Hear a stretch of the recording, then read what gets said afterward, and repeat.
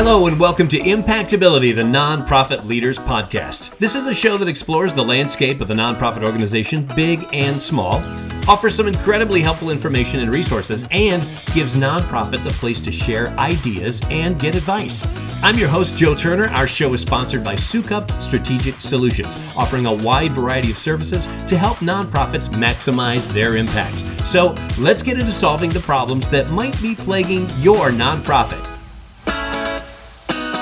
Today, we're going to be talking about grant writing with Teresa Stowes. Teresa has an extensive background in nonprofit executive management, fundraising, grant writing, marketing, strategic planning, board development, and she knows a good wine or two, I understand. She served as executive director, major gifts officers, has written more than her fair share of grants over the course of her career. Teresa, thank you so much for being with us today. Thanks, Joe.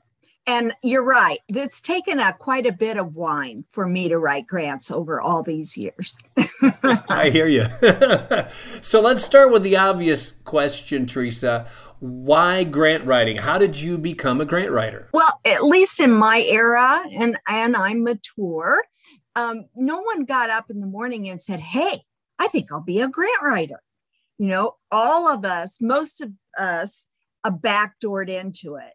Now, today, you know, there's opportunities to get grant writing expertise, experience. You can get education. You can do all of that.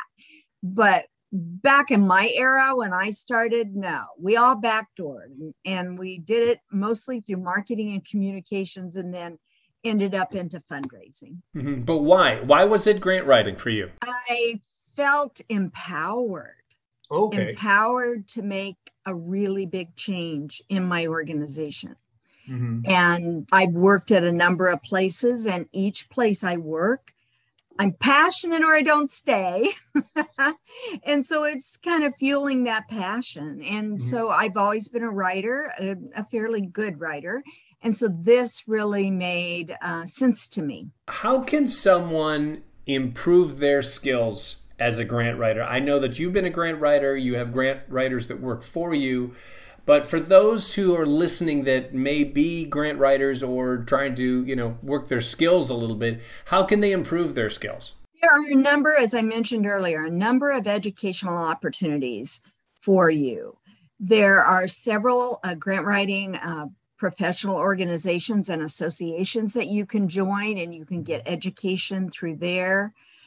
I took a course through the Lilly School of Philanthropy here recently, just because grant writing is changing so much. And I just wanted to hear a new perspective. Well, let's talk about that, because that's a question I didn't think to ask you, but since you brought it up, let's talk about that. When you say that it's changed, what kind of changes are you seeing versus, you know, a few years ago? I'm seeing dramatic changes, Joe. Back in the old day, we used to write this compelling, heartfelt story, and we got money for it. But today, and I would say in the last 10 years, but especially the last 5, now grantors, they're looking for metrics and measurements and lots of statistics and logic models and things that weren't as important. And we never thought of a logic model earlier on in grant writing. And so it's really been a shift. When these grantors are offering up their funds, so to speak, are you saying that they're really looking for a lot of information more so than they used to? Much, much more so. And they want pre and post documentation to document what the children, in the case I'm thinking of right now, what the children learned during this period of time. We've asked around a little bit about why do you think this change has come? And I think the competition for grants is a lot stronger, that a number of people who have had very high power business positions now have foundations. And so they're looking at that through the business lens. Another thing that I recently read in a grant writing book was that with entrepreneurs, they're very much about numbers, and now entrepreneurs are starting a lot of foundations and funds. And so they are of the mindset of justification, measurable justification. So they want the details. I mean, they really are digging down, aren't they? They are. So then that means the grant writer has to be digging deep to get that information, to present that information. Exactly. And I think that's the weakness of most nonprofit organizations is they aren't prepared to do that because they've never had to do it. They did good, they did right, and that was enough. But now it's not. And some things are really hard to measure, but you know they happen.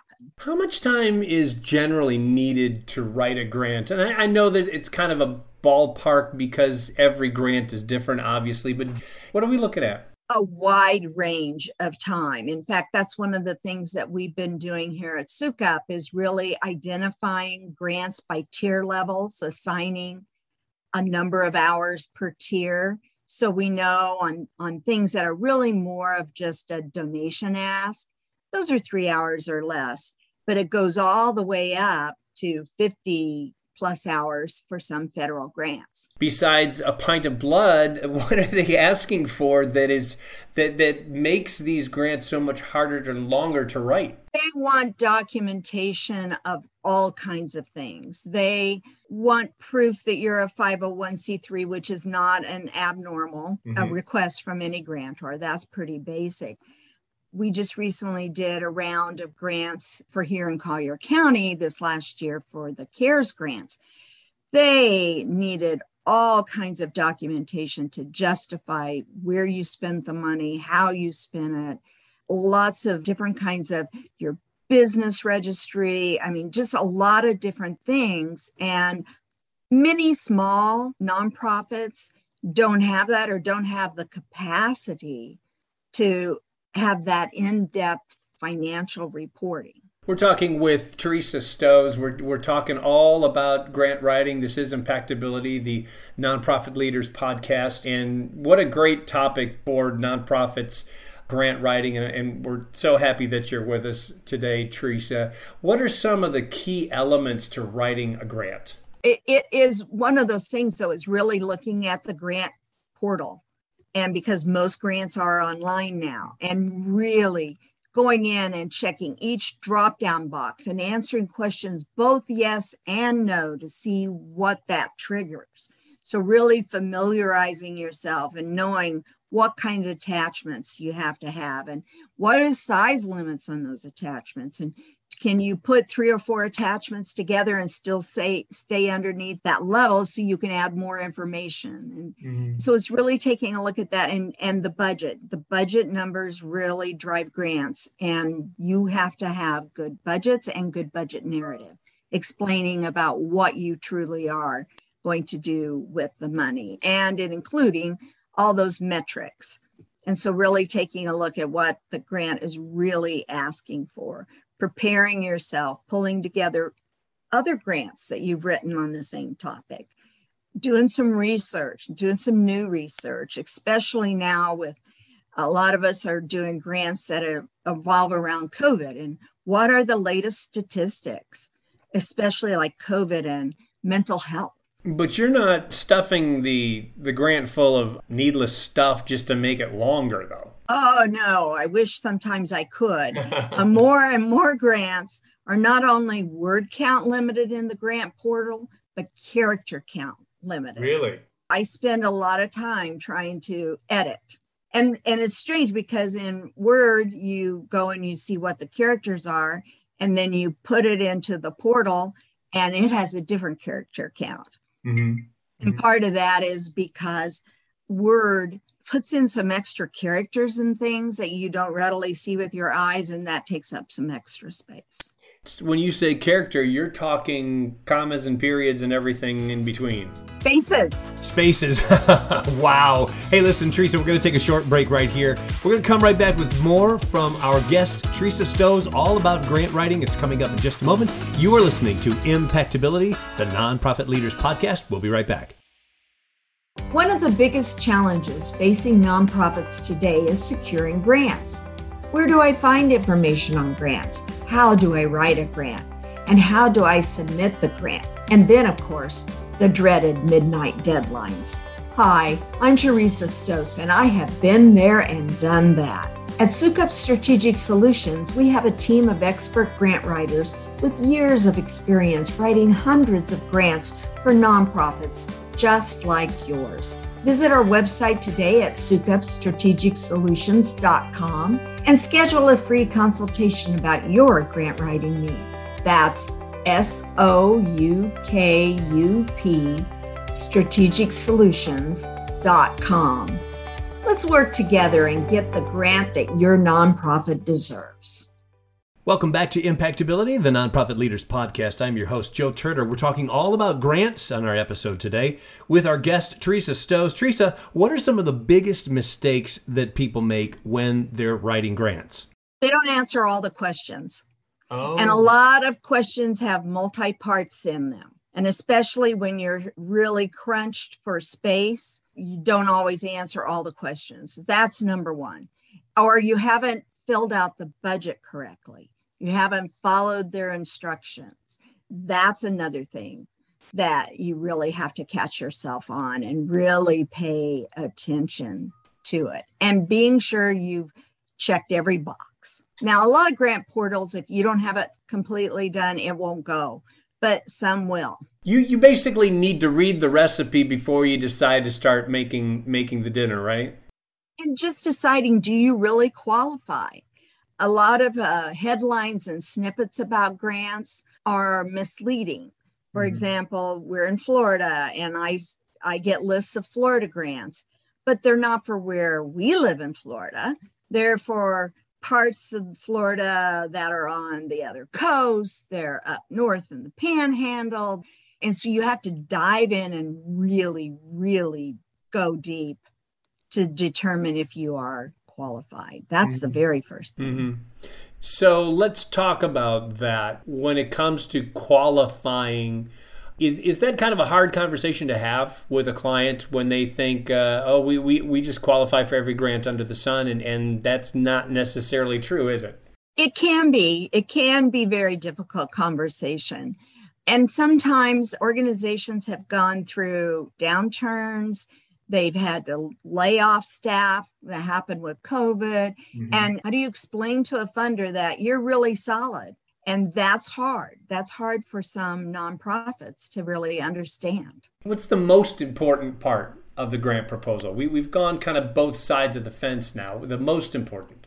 It's two things. It's your logic model, how you're going to measure, what percentage you're going to say there's going to be improved, what will be improved, and your budget. Those two things, I would be hard pressed to separate between the two of them.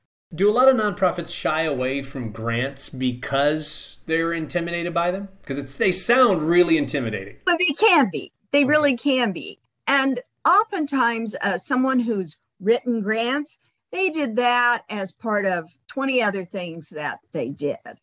And so when you really are building a grants program, you need to have someone with undivided attention. And that's one of the ways that hiring grant services and direct services really helps you. It's cheaper than having an employee. These people write grants all the time. That's all they do. And that's the challenge that many people have, is they are very budget restricted. And so who can they hire for $40,000, for example? Right. And it's unlikely, although it could happen, that you're going to be able to get someone who has some serious bench strength and success in grants for $40,000. But that's what a lot of organizations have budgeted. Talk to me then about the importance then of finding the right mix in a grant writer, or deciding that maybe you should farm it out. One of the reasons that most people want a grant writer on staff is because they're going to be assigned to do lots of other things. They're that extra pair of hands when you do special events. If some crisis or unexpected issue comes up, they're that extra person that can help. They get plugged in to do this, that, and the other. And so the true concentrated amount of grant writing time is really reduced. Whereas when you quote, farm it out, you look for outsourcing opportunities. that's all those people are going to do for you. And so they will work fewer hours, but you'll have a much higher level of productivity. One of the things that I really see now that I've been grant writing for a long time, and I had this conversation yesterday with a client about a grant. And I was saying, okay, you need to do this, you need to do that, you have to do this. And they're like, well, I didn't see that anywhere. And I said, it's not anywhere. You kind of learn it by experience. And so once I've written this particular grant for 2 other employers and 4 other clients now, so I have 6 examples of levels of experience and consequences about being asked for more information or understanding there are a lot of unspoken things that are there in grants.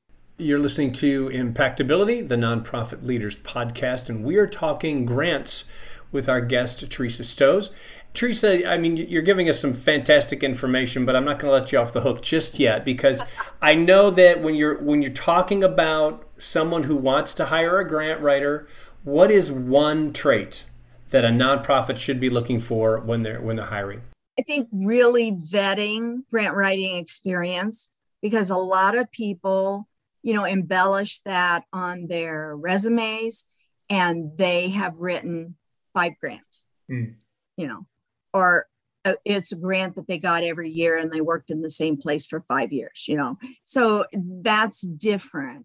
So really, really doing a deep dive on their resume and asking some very, very specific questions about their experience and understanding what kind of grants they truly did right before.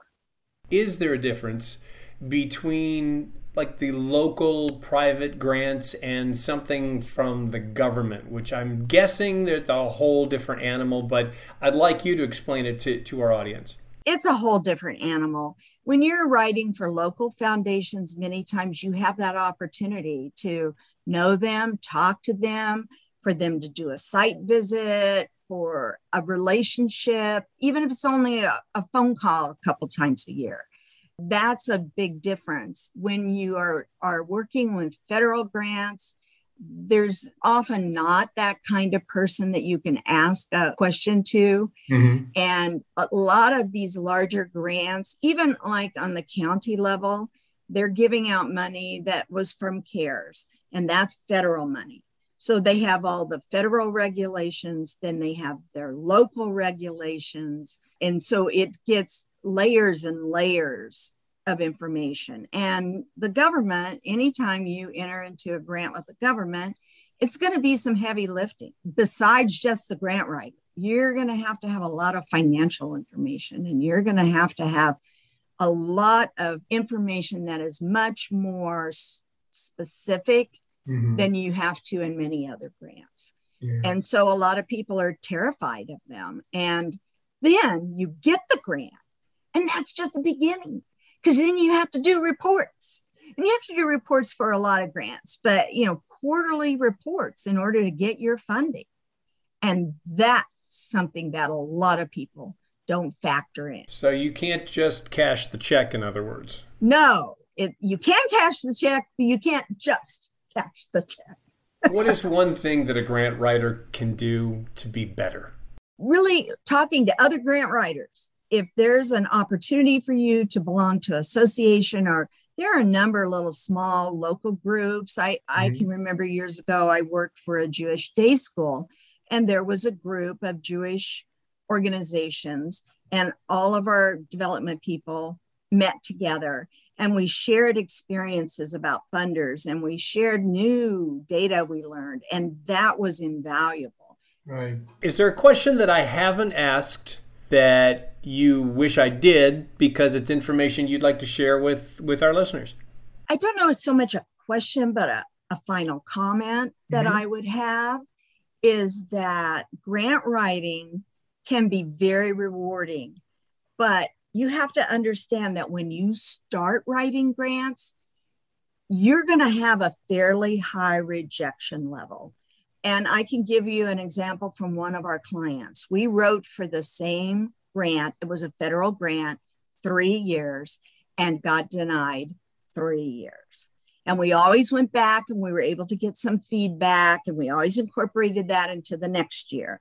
Then finally, we wrote the fourth year and we got it. And it was a $200,000 a year grant for 3 years. And that's very substantial for organizations. Having that multi-year commitment gives you opportunities to further develop your programs and to have some security of that you're not always having to fundraise. And so I would say to people, especially when you're going after larger grants, whether they're national and or federal, that don't give up the first time. I was told by a grant writing instructor once, a rejection is the beginning of the relationship, not the end. Excellent advice, Teresa. Thank you so much. This has just been outstanding. We could talk to you for an hour easily, and we appreciate all of the information that you're sharing with us today, and especially those who are listening who, as I said, they might be a little maybe intimidated by the process, but I think from the encouragement that you're giving us, it can be done. It can be done right. It can be done successfully. You just got to just dig in deep and do it, correct? That's exactly it. And you do have to be a little fearless. Fearless is good. Thank you so much, Teresa. Appreciate it.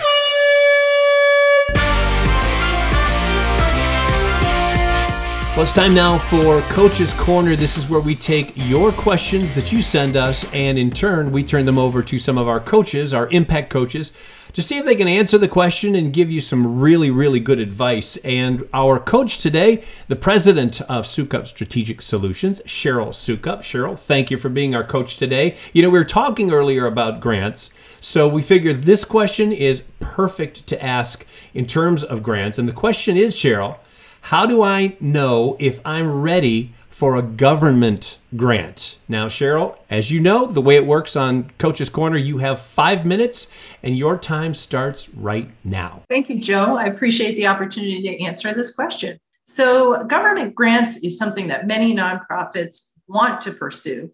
The question is, are they ready? Are you ready to pursue a government grant? And there are many things to consider, but I'm going to give you 5 down and dirty things to consider right off the bat when you're thinking about whether or not to apply for a government grant. It's important to consider this before you get started because it really does take quite a long time to complete the application for a government grant. So the first thing to consider is, do you have someone who has experience writing a government grant? Because the first time you do it, you really need some guidance. So either find somebody who has already written one or to coach you, or consider hiring somebody to assist you the first time around and then learn all that you can so that you can do it the next time around. So if you don't have somebody that can assist you, you can consider taking a course on writing grants, or you can try to find somebody to volunteer to assist you, or you can hire somebody to help you. The second thing to consider is, do you have the expertise in-house to manage the grant once it's been awarded? So managing a grant means many different things, but a couple of things right off the bat. Number one, do you have the financial policies and procedures in place to manage the funds? Using government funding is something that requires some very specific policies and procedures. For instance, if you're receiving a community development block grant, there are very particular procurement requirements, and you need to have the proper policies and procedures in place so that you are following the procurement requirements that the government entity has for you. So that's the local government. If you receive a CDBG, community development block grants are also known as CDBG grants. If you receive that through a local government, you may have local government requirements in addition to the federal government requirements of a CDBG grant. So that's just an example. The third thing to consider is, do you have a logic model for the program or project for which you're applying? A logic model takes into consideration the inputs, all the things that you're going to utilize in order to complete the project or run the program, and then the activities that you will do to accomplish your goals for the program. And then outputs, what types of things are you going to put out as a result of that? And then ultimately the outcomes that you want to achieve. What change are you trying to make in the world as a result of the project? So there's a lot more information about logic models on the Impactability website, but for now, just know that it's important to have one of these, and so that you can quickly answer a lot of the questions that will come up in the application. Mm-hmm. Next is, do you have a budget for the program or project for which you're applying? So no matter what type of government grant you're applying for, you will need a budget for that project or that program. And you'll need to consider all the sources of revenue and all the uses of the funding for that particular project. So you need to consider your income and consider your expenses. And sometimes the government grants not only a budget, but a budget narrative that needs to be completed, where you will provide more information about exactly what's in each line item. And lastly, do you have a timeline with project milestones? Do you know how long it's going to take to accomplish your project or to put your program into action or to achieve the goals that you have for this particular program for which you're applying for funding? Joe, I hope this was helpful for all the nonprofit leaders who are listening. Really good information and good advice, Cheryl. Thank you so much, and thanks for being on Coach's Corner with us today. Thank you so much, Joe. If you've got a question for Coach's Corner, we want to hear from you. Email them to us at impactcoaches@impactability.net. Again, that's impactcoaches@impactability.net. And if you want to reach me, my email address is joe.turner@impactability.net. Thanks for joining us today. Be sure to sign up for our newsletter at impactability.live. If you enjoyed today's episode, be sure to subscribe to the show in your favorite podcast app, and that way you'll get new episodes downloaded just as soon as they come out. Also, please give us a review or a rating so that your peers in the nonprofit industry can find us as well. I'm Joe Turner. Thanks for listening, and thank you for all you do to make the world a better place through your nonprofit.